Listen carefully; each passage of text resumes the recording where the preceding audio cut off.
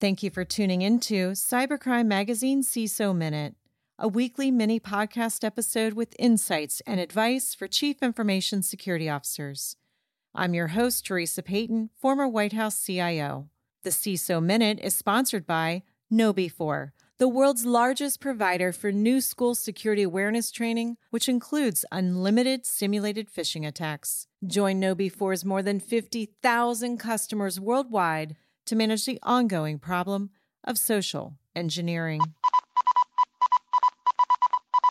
A Microsoft report mentions that in the past year, cyber attacks targeting critical infrastructure jumped from 20% of all nation-state attacks to 40%.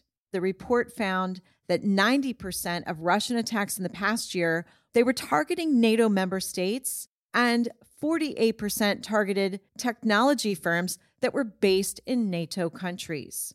Microsoft also found that North Korean actors tried to but failed to get into multiple cryptocurrency firms in an attempt to steal funds and boost the country's failing economy.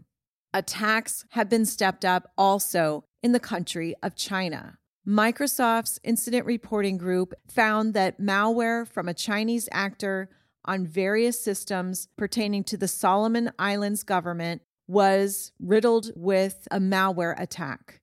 This happened immediately following signing a military agreement with China. It looks like nation-state attacks are showing no signs of backing off.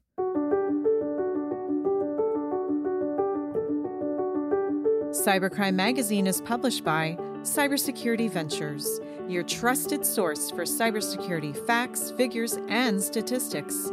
Visit us on the web at cybersecurityventures.com. The CISO Minute is sponsored by KnowBe4, the world's largest provider for new school security awareness training, which includes unlimited simulated phishing attacks. Join KnowBe4's more than 50,000 customers worldwide to manage the ongoing problem of social engineering. I am your host, Teresa Payton, and we'll be back next week with another episode of the CISO Minute.